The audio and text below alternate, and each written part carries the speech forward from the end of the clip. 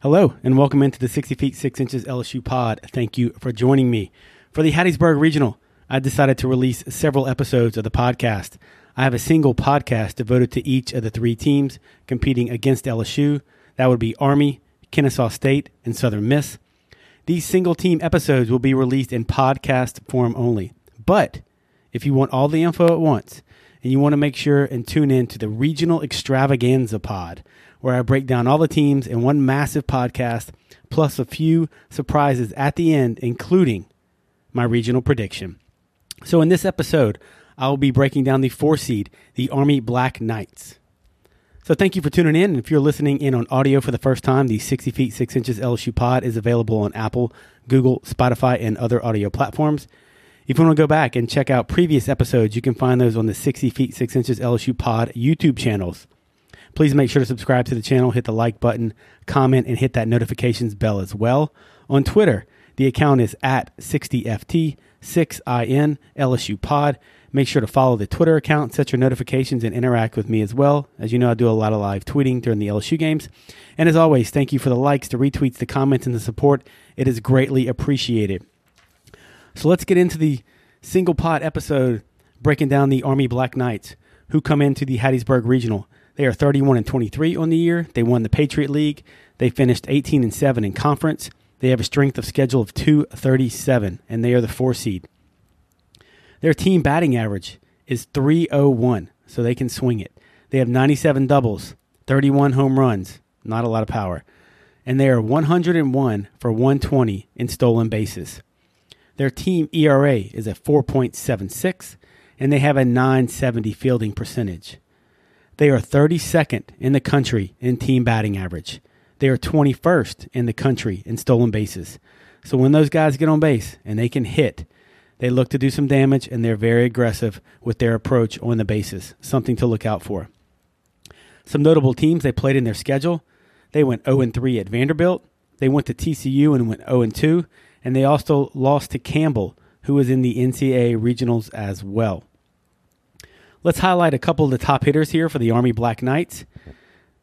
The guy that gets things going for them is sophomore infielder, third baseman, Sam Ruta, R-U-T-A. He has a phenomenal batting average. He's hitting .385 on the year, 69 hits, 14 doubles, 6 home runs. He's slugging .609, and he is 6 of 7 for stolen bases. Another guy to be on the lookout for is junior infielder. He is the first baseman. His name is Ross Frederick. He is hitting .346 with 72 hits, 13 doubles. He also has 6 home runs, and he is slugging .495. He does not run, so he's just going to plant himself on base. Getting back to the infield is shortstop Kevin Dubreuil. He is hitting .329 on the year. He leads the team in hits with 76. He leads the team in doubles with 17. He only has 1 home run, and he also runs a little bit. He is 4 for 6 on the year in the stolen base category. And the last guy I want to highlight is senior outfielder Nick Meneses. He is hitting .308 on the year, 62 hits, 4 doubles. He leads the team in home runs with 7. He also leads the team in RBIs with 49, and he as well has 10 stolen bases on the year and 11 attempts. He also leads the Black Knights in strikeouts. He has 53 strikeouts on the year. So some other notable things in terms of guys on the Army team. As we mentioned, they do run a lot. They're 101 for 120 in the stolen base category, which is good for 21st on the year. They have guys that are 10 for 11, 10 of 14, 21 of 25, and then finally a guy that is 31 of 34. So they're like a bunch of mini Enrique Bradfields running around out there for Vanderbilt. So almost 1 through 9, those guys are going to steal. They're going to be aggressive, and I'm sure they do a lot of hit and run. Or they put things in motion to where they can score some runs. Let's get into the pitchers for Army. Some of the top pitchers in this, I would imagine this is who they will throw against Southern Miss in the first game. Sophomore left-handed pitcher Connolly Early. He has started 13 games on the year. He is 7-3 on the year. His ERA is a 3.39. He has 79 2/3 innings pitched. He has only given up 62 hits, 36 runs, 30 earned, 34 walks, and 80 Ks in 79 2/3. So about a K an inning, but he also walks a decent amount of people. But his batting average against is .213, so pretty impressive for the sophomore left-handed pitcher. Another starter to highlight is junior right-handed pitcher Brian Dawson. He has started 9 games on the year. He is 4-2. He has an ERA of 3.88, 51 innings pitched, 57 hits, 25 runs, 22 earned, 11 walks, and 24 strikeouts. So in 51 innings pitched, as you can see, he doesn't punch out a lot of people with only 24 Ks. And he has a pretty elevated BA against. His batting average is .286. So in terms of the bullpen, there were 2 guys that really stood out to me. You have sophomore right-handed pitcher Tanner Gresham. He has 18 appearances on the year with 5 saves. He is 1-1. He has a 2.73 ERA, 29 2/3 innings pitched, 24 hits, 13 runs, 9 earned, 14 walks, and 27 strikeouts in those 29 2/3 innings pitched. He has a BA against of .218. And the other guy that really stood out on the back end of that bullpen is sophomore left-handed pitcher Sean Dennehy. He has 19 appearances. He is 5-2 on the year. He does have 3 saves. His ERA is 3.6, 25 innings pitched, 16 hits, 14 runs, 10 earned, 20 walks. That is a lot of walks in 25 innings pitched, and 27 strikeouts.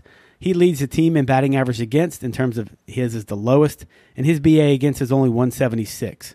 So, and I wanted to mention this before I got into Army and I just forgot, but I think one thing we all know and we should all expect is obviously they don't have the talent as a lot of these other teams in the regional, but look, they go to school for a completely different reason than everybody else in this country. And I respect the hell out of these guys, no matter how they do in this regional. You know, I would love to go down there and shake their hands and tell them thank you for what they do they will eventually do for this country. And they just have a higher calling and a higher purpose. And they do the best they can. And Army's been a mainstay in regionals lately. But, of course, they're going to be limited a little bit on the talent end, especially when it comes to pitching and in terms of stuff. I mean, you can go down the list right here. And some of those guys' ERAs get pretty elevated at the back end of that rotation.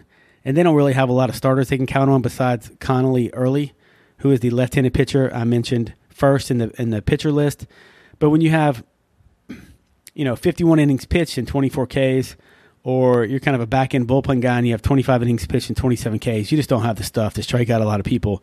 And that's where a lot of times, especially as a 4 seed, they're going to run into trouble, where they may be able to string some hits together and put up a couple runs early, but once that starter goes out, the quality really drops off in the bullpen if you're not throwing one of those top 2 guys. Some things of note: Connolly Early was the Patriot League Pitcher of the Year. Army also dominated the first-team All-Patriot League selections. It was basically their whole infield, right?